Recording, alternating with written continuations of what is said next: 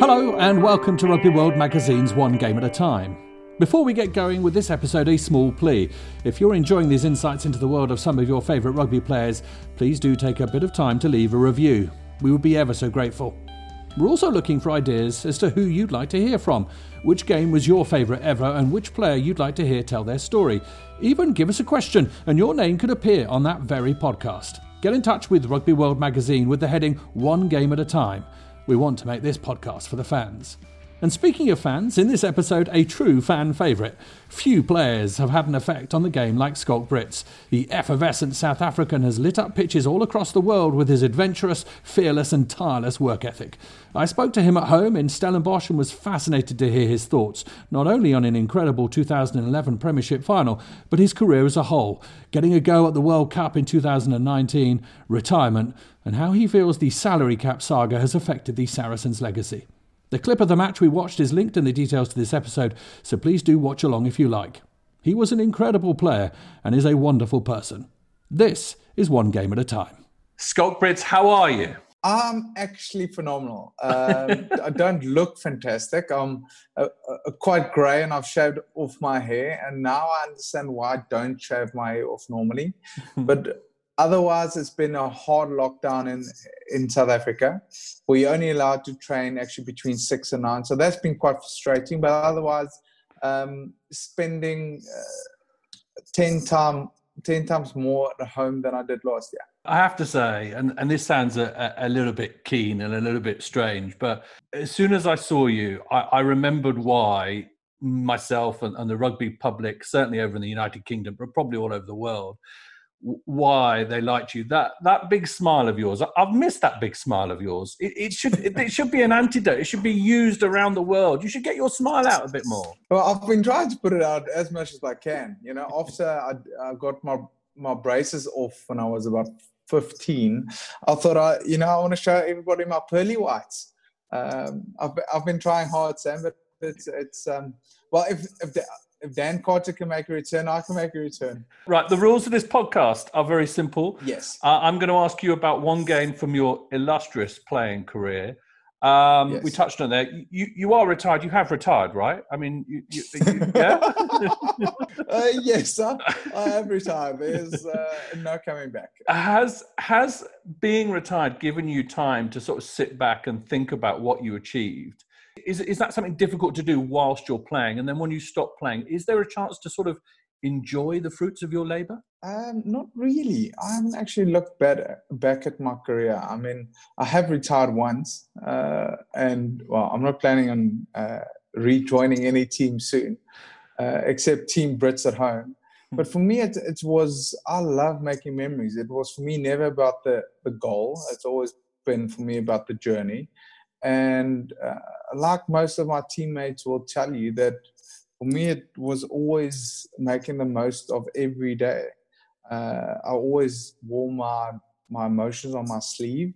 Sometimes players didn't like it or liked it, and coaches liked it or didn't like it. But for me, it was always an unbelievable time to do something that I honestly love doing.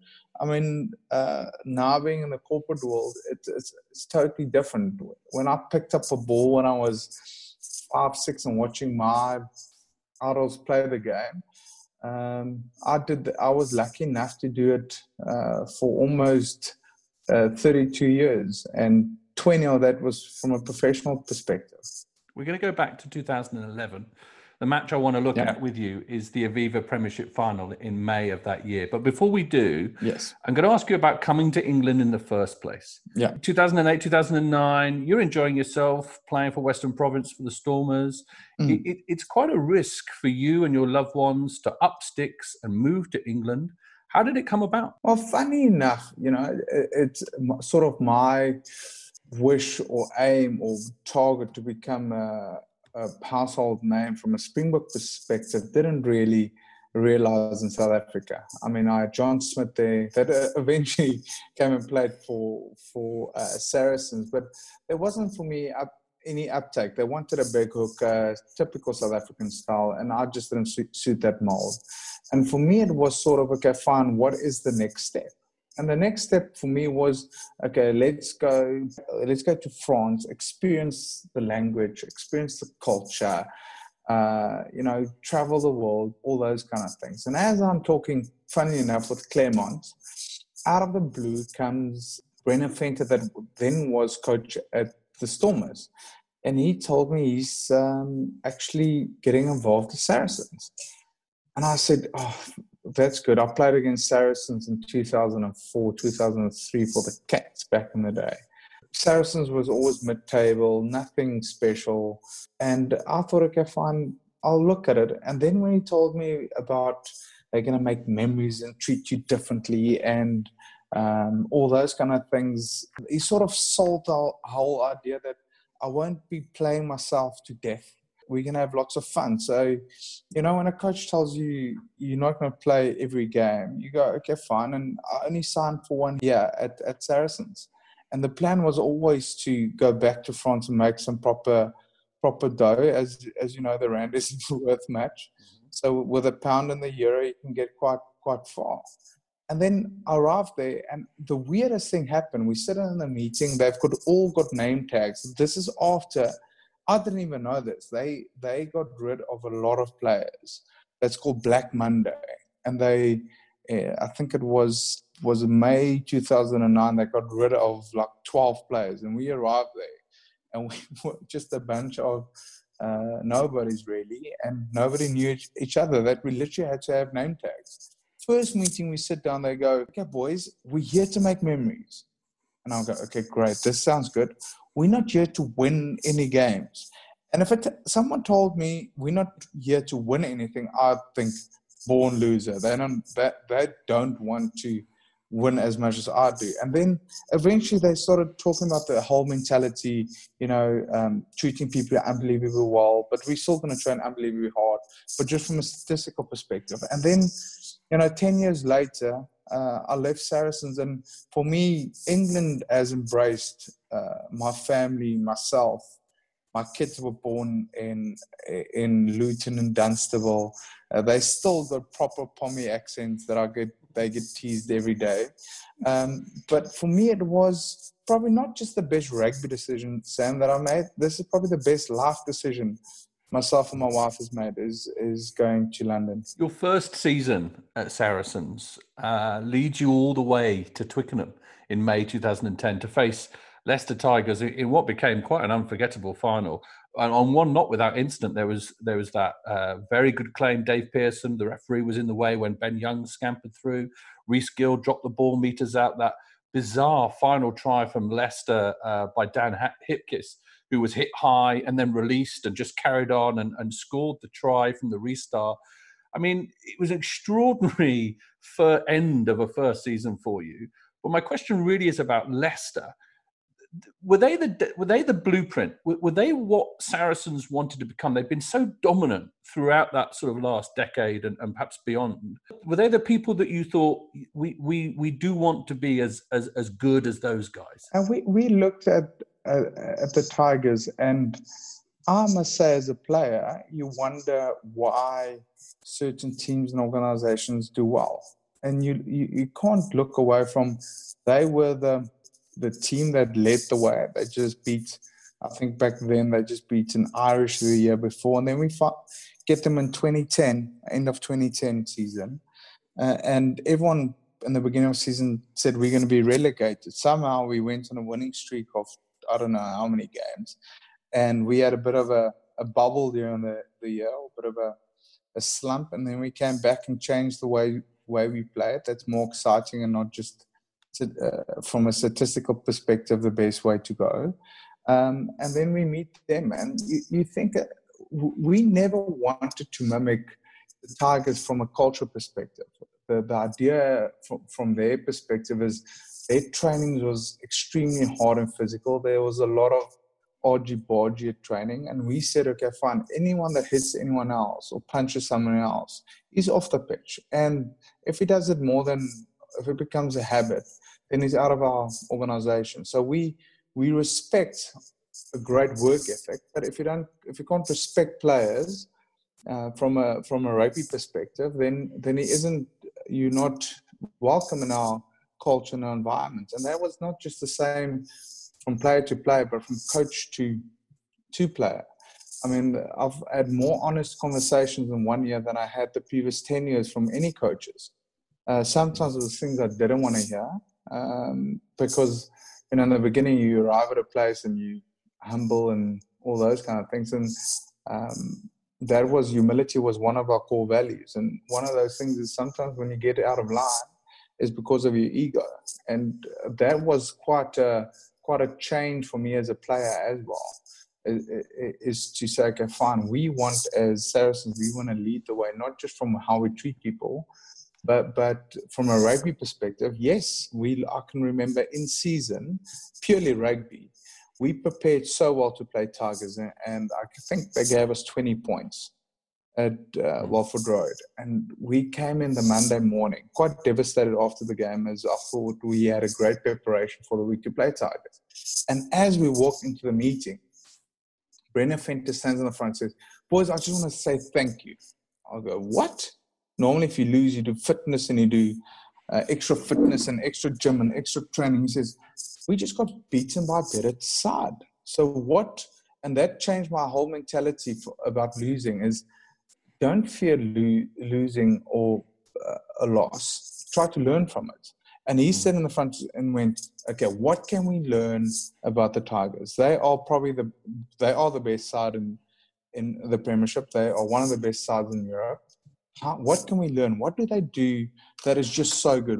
Why are they 5% or 10% better than us? And then you start analyzing them and how they do things. And that's why it's so difficult to stay at the top, is people analyze you to the 10th degree to find out why you're so good. And we did exactly the same back then from a rugby perspective. Is they had a great set piece, they had a great culture, and we tried to mimic certain rugby related things to catch up where they were. Let's have a look at these two teams that took the field in the final in 2011. I'll read them out for people on the podcast. The Leicester Tigers 15, fullback Scott Hamilton on the wing, Horatio Aguja. The centres, Matt Smith, Anthony Allen. On the left wing, Alassana Tuolangi. At halfback, Toby Flood and Ben Youngs. The front row for Leicester, Marcus Oyetza, George Shooter, Martin Castrogiovanni. Second row, Steve Murphy and George Skivington. And a back row of Tom Croft. Craig Newby captained the side from open side. And Jordan Crane played 8. I mean, you can see it there. That is a team packed with quality. You could see why they've been so dominant for so long. If I look at that team, I mean, they gave us a proper whooping during the season. I mean, you look at that and you just say, that's quality throughout. But what was amazing about that Leicester side, if you look at not just that year, but the year before and the year before that, is yes, they had great individual players. But the combined effort and how they manage energy flow, how they manage their set piece and where they play rugby, the combined parts was more than, the combined effort was more than the individual parts, and that was a tough bunch to play. And they had, what was difficult was then they had belief. And it's hard to play against a team that just doesn't lose. And they, as I say, winning becomes a habit, and they just, you'll be ahead with 10 minutes to go, but they always had the belief they will win the game. It's almost like every season you'll see them being mid-table or 4th, 5th, and then somewhere in between the middle of the season to the end of the season before you see again they're top of the log. It's like, I know they had a lot of players playing international rugby, but somehow after sort of the Six Nations, you just know, okay, here they come. Let's have a look at that Saracen side. 15 and fullback, Alex Good. 14, David Strettle. The centres, Chris Wiles and Brad Barrett. 11, James Short. Halfback, Owen Farrell and Neil de Kock. The front row, Matt Stevens, yourself, Scott Britz at 2. Carlos Nieto at 3. Steve Borthwick and Moritz Botha were in the second row. Borthwick captaining the side. A back row of Kelly Brown, Jacques Berger and Ernst Joubert. That is a side, when I look at it, screams toughness, screams hard, nuggety outlook on it all. But Actually, let me just focus on one player as well, because 2000, I mean, this was an important season for the dawning of one particular player. And I know rugby's a team game, but 2011 really saw Owen Farrell take the sort of stage. 2010, Glenn Jackson had played in the final. 2011, Owen Farrell, just if you can, because he has become perhaps, as dominant in the world game as anyone over the last sort of few years. You talk about how you saw the progression of Owen Farrell and into that Saracen side. What is amazing is looking at this kid, and literally that was back then when, literally he was still playing for the Storm. And you think, how can this guy at that age, I think when he started, he was about 17 for Saracens. I think he played one game with his dad, with Andy. And you think, wow, this kid is just something special to play. At that level, at that age, is something you don't really, or that time you didn't see in South Africa. And then you see this kid coming through, and if you look at the squad, you had Alex Good that was young, Andy Saul, Jamie George that was young, and it was like, if you're good enough, you're old enough. If a guy performs and he earns respect of the guys next to you, and to be a 10 and running a game at that age, that's why he is one of the best flyers in the world. It's not just his kicking ability or his managing the game ability, it's his mental toughness. A lot of the rugby league boys will say it's from a Wigan upbringing. But he's been, most of his life has been hopping. But it was amazing seeing a kid of that age taking that responsibility and running with it. Let's have a look at these final highlights. So I've got a sort of a just under 6-minute package here. I have to say, when I looked through it before, it did sort of seem a little bit like a personal highlight reel. You were everywhere that day. Did you feel like it? Did you feel like you had a good game? Luckily, Saracens gave me, not just on that game, but during the season, gave me the freedom to play what I see. And that's what I said, certain players is there to be more structural, and Saracens gave me the freedom, unlike the teams in South Africa, that I was in the backfield, I was scrumming, I was in the line-out, I was doing a lot of things that I enjoy doing. I love running with the ball, I love tackling, and I tried to love stealing. I hated rucking, but then you had a guy like Jacques Burger that loves the ruck, or Maurice Bertha that loves the ruck. I never enjoyed the feeling of really cleaning people. I want the ball. So I'm just thinking about it. Everybody's got different aims in life. When I picked up the ball when I was 6 or 7, I didn't pick up the ball to think I want to ruck someone. I wanted to run or tackle someone. Although I wanted to kick a lot more than I did during my rugby career, rightly so, Owen and Goody said, well, rather run with it than kick it. So you're not a great kicker. Do you remember, pressing play on these highlights now, do you remember the feeling going out? What are your thoughts when, just before, in the tunnel, going out? What are your thoughts, sort of in these moments just before kickoff? Normally, before a big game like this or a final, they go, okay, this is a combination of everything we've done. We've worked hard to get here. And before the game, they went, guys, irrelevant if we win or lose, we've been successful. And I go, one of those weird chats again. And they go, well, we've succeeded in what we wanted to do. And I was thinking in my mind, okay, so what did we achieve? We got to the final. Last week, we got to the final and lost. What did we achieve? And they changed the whole thing around by taking the pressure off the players. Said, what is our aim for the season? Our aim was to make memories, make friends. And that was the main aim of Saracens. It's work hard, treat each other with respect, try to be humble, and they showed the highlight and say, congratulations on a great season, guys. This one game won't define who we are and what we do. Go and enjoy today, and that was pretty much the perfect message for me as a rugby player. I'm a quite emotional guy. I'm not quite structured in my thoughts, and for me it was the easiest thing. If I can go play with freedom and I love what I'm doing, then normally you get the best out of me. Quite tight to start with, and an element of a couple of penalty goals from each side, and you can see here footage of quite a hard-hitting game. I don't suppose any final is soft in any shape or form, but did you feel it out there with a little bit of 2010, the battle raging from the year previous? Was there a little bit of picking up the same weapons again against the same counterparts? It was pretty much, we always knew with the Tigers, it's never easy.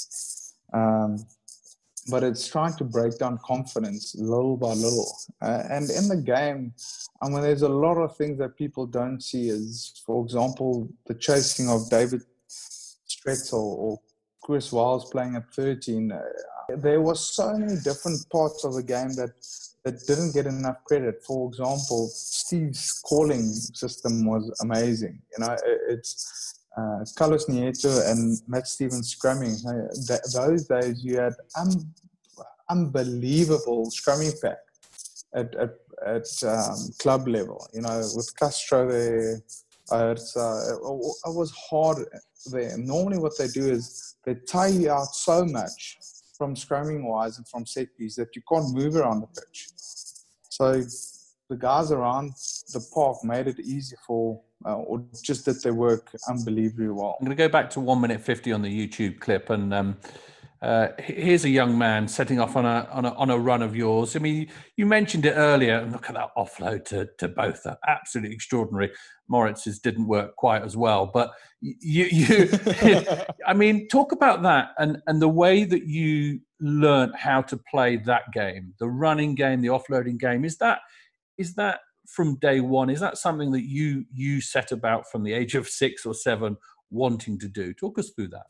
Well, it's quite nice. I got, from a school level perspective, I went to a school called Paulus in South Africa. And they give you the freedom. I had coaches called Jacques Hannekom and Frans van Niekerk, and they give me the freedom to play what I see.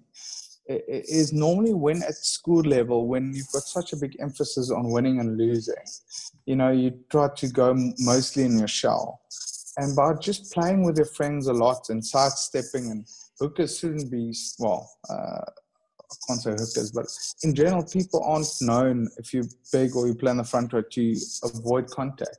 Normally, South African style is running into everything you see. And luckily, they sort of helped me develop my skill set, my mental way of looking in the game. And I just don't see normal things as risky, where normal coaches like Hanneke Meyer in South Africa said, what is an offload? An offload is something I don't want to see. You know, so for me, it was always nice going to a place like Saracens. And a lot of times coaches couldn't understand, and they always thought it is a decision to be flashy. But for me, it was always, if I saw something, I went for it. And sometimes it came off and sometimes it didn't. But when things come off, coaches normally praise you. When it doesn't come off, they go, what were you thinking, you idiots? 2 minutes 28 on the YouTube clip. This is the try, effectively the try that was the difference between the two sides. And it is down to you reading a field and finding the space. Talk us through it as I press play. Well, I was actually just running. I was just standing in the backfield trying to catch my breath.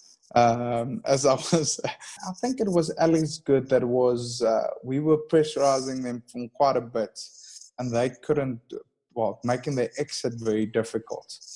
And that was a good exit, but Goody got it. And I just saw, okay, there is Ahersa. And I backed my pace. I know he's another prop, and I hate running around another prop. But I thought, okay, I've got him.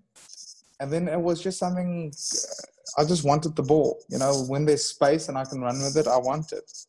And luckily, Goody gave it to me, and luckily, Shorty is quick enough. I just had to run around one player and give a ball to Shorty, and then he scored in the corner. So, I mean, yeah, it was just that feeling of when he scored was difficult to explain to anyone that haven't experienced that. That was the try, and yet there was still so much more to do. Yes. And for the remainder of the game, there was a huge defensive effort that came through, and these highlight clips don't really show the level of watertightness, if that is a noun, that Saracens were able to produce and not let Leicester in. I mean, we'll see in a little bit a tackle on Alassana Tuolangi that you make, which just embodies the energy and the drive that you all had to try and get this job done. I mean, I think it's coming up here. We're 3 minutes 37, and Alassana Tuolangi breaks down this hand side, and I think it's you coming out of the back foot. You tackle him from behind, don't you? You catch him. Yeah, well, it was a bit of an angle. I can't take any credit for that, but it was. I mean, he was just one beast of a player. It was so hard to get that size of a winger down. It felt like not back in the day. I didn't play with John Aloma, but he was just the size and quickness and speed was just something totally different. From my perspective, is yes, a great attack wins you games, but I mean the whole season our defense was superb. Just the way we defended during the season, and then in the final, I think there was. I mean, you can see it here. We're 4 minutes 30. You can see the assault. This is the end of the assault. Leicester's assault on your. I think it lasted about 6 minutes. It was just tackle after tackle after tackle. Talk to us about what you were saying and how you were talking. And there's that Wayne Barnes penalty at the end. You can see the elation. It's incredible. Yeah, I think it was Kelly and Aarons. I can't remember who stole the ball, got the penalty right in the end. But it's once again, like I said previously, some teams get confidence out of attack, and that whole season we got confidence through defense. Ghazi even brought in wolves into our training sessions. Proper big wolves. I wasn't sure. Is that true? I wasn't sure if that was sort of made up by the press. That was true. That was full on wolves. I probably can't say that. I almost beat myself when I saw these wolves, and I thought he's crazy. I mean, even coming from South Africa, I've seen wolves, but I'm sitting not wolves, lions, but I haven't seen. Like wolves 1-on-1 2 meters away from me, and I went, oh no, this is a wild creature. Anyway, so I mean the way that Ghazi sort of, what's the right way, commanded respect, commanded work ethic from a defensive effort was unbelievable, and we all bought into this Wolfpack defense. I mean, even Chris Wells, they've got a beer company that's not called Wolfpack. So I mean, for us as players, it was something we pride ourselves on. So I mean, you really see commitment from a team by the defense and not by the attack, and that's what we always said. We're going to show our commitment by how we defend our line, and they did an unbelievable job doing that. And this was the start. I mean, this is what really lit the fire for Saracens' reign over English rugby. I mean, did it always feel as though it was going to be as big and as wonderful as it ended up being? No, it's weird saying you say that, but even after winning, well, this sounds arrogant, but being successful, or the right word is being successful from a team perspective, it's always been the aim to make memories, even when you succeed. And even when you succeed, it's trying to be humble in the way you conduct yourself and do things. And the one thing, then you start being successful at home, but then you want to be successful in Europe. And that took us a lot longer to achieve. And then it becomes extremely difficult to start competing on both fronts, home and in Europe. But it was, for us, it was always an unbelievable journey of enjoyment. Where does this match rank and rate in all the games, the many games that you played for Saracens?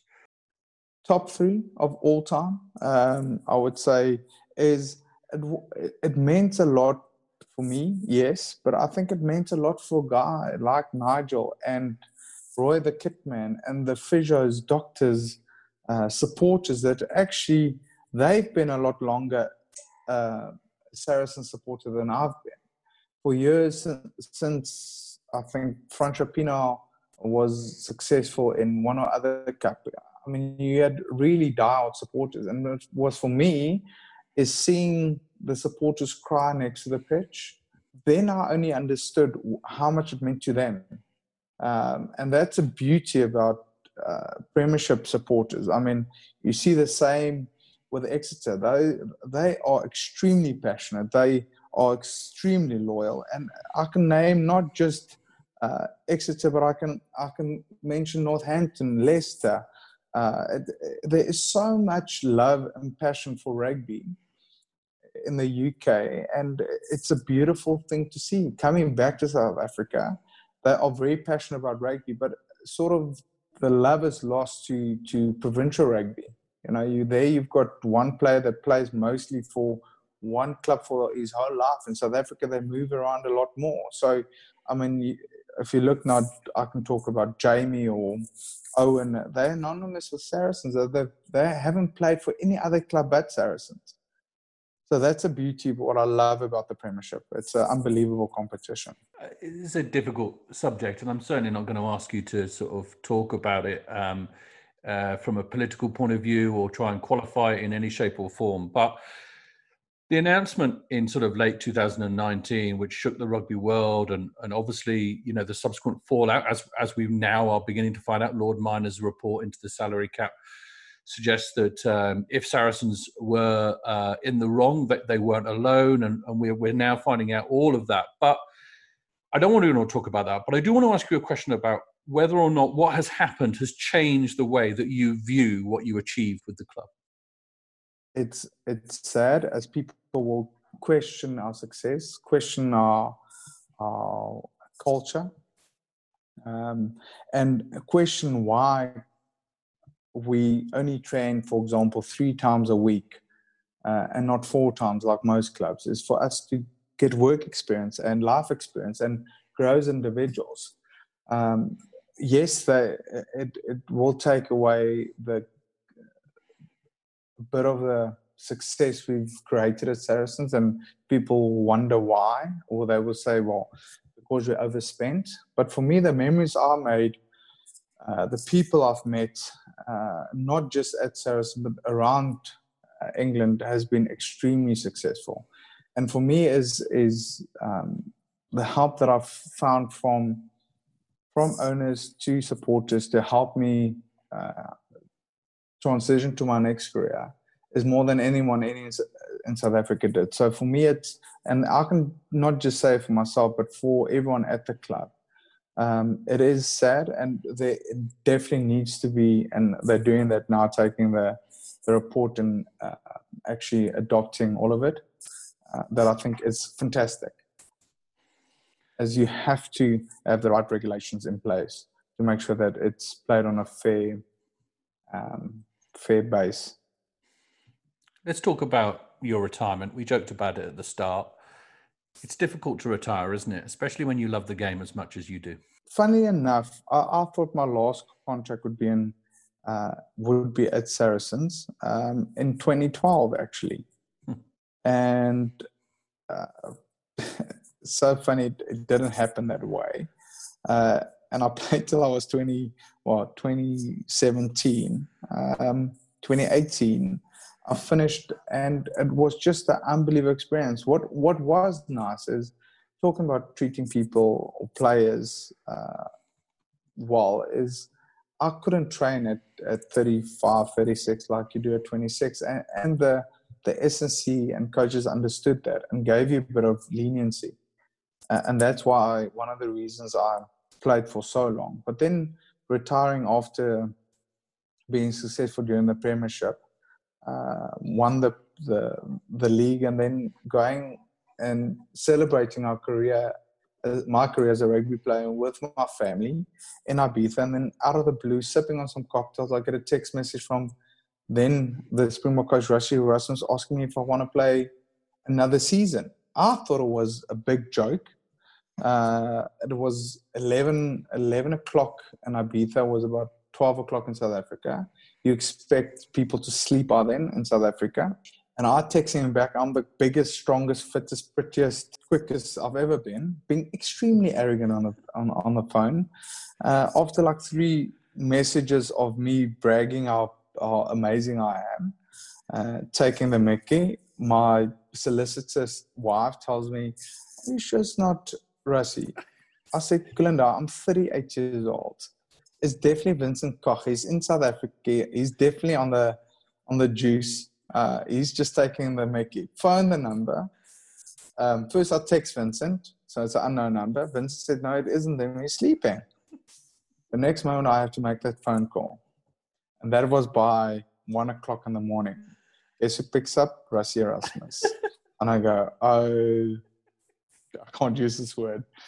And that brought me back, funny enough, back to rugby. And funny enough, it was unbelievable. Cambridge said I can come back a year later. Jan Rupert / Remgro Rainet said, "What's the difference of me starting to work at 38 or 39? Doesn't really make a difference." And then most importantly, the sacrifice that my family have to make with me being a rugby player. She agreed for me to live have my last hurrah as a rugby player. And that was amazing. So I only slept 15 days and 8 months at home. So you are away a lot. And people don't always see the sacrifice that moms, wives, children make for their dads to be successful in their career.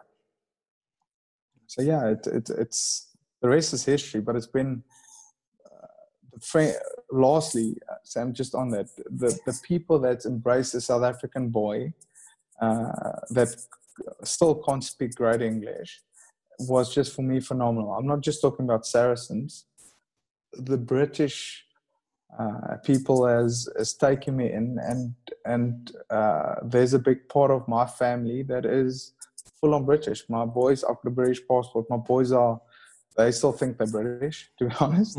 So it's there's going to be a big conflict when they grow older. I think you'll probably have a few scouts just watching those boys grow up and making sure that, if they can come and play for England at some stage, they might be interested. I want to end on one thing, because I did one of these one game at a time with Carl Dixon, the referee. Yeah. He talked about his journey to being a referee. His first Premiership game was down at Kingsholm, Saracens versus Gloucester.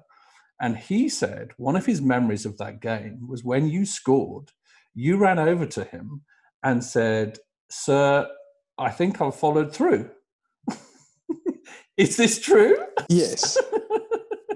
No, for me, it's quite amazing. Same as Glenn. I was quite lucky that I could play for quite a long time rugby. I was becoming part of the furniture. But it's have a guy like him or Glenn Jackson reffing me was quite a surreal experience.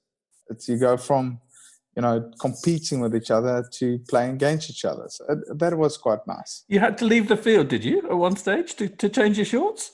Yes, I did have.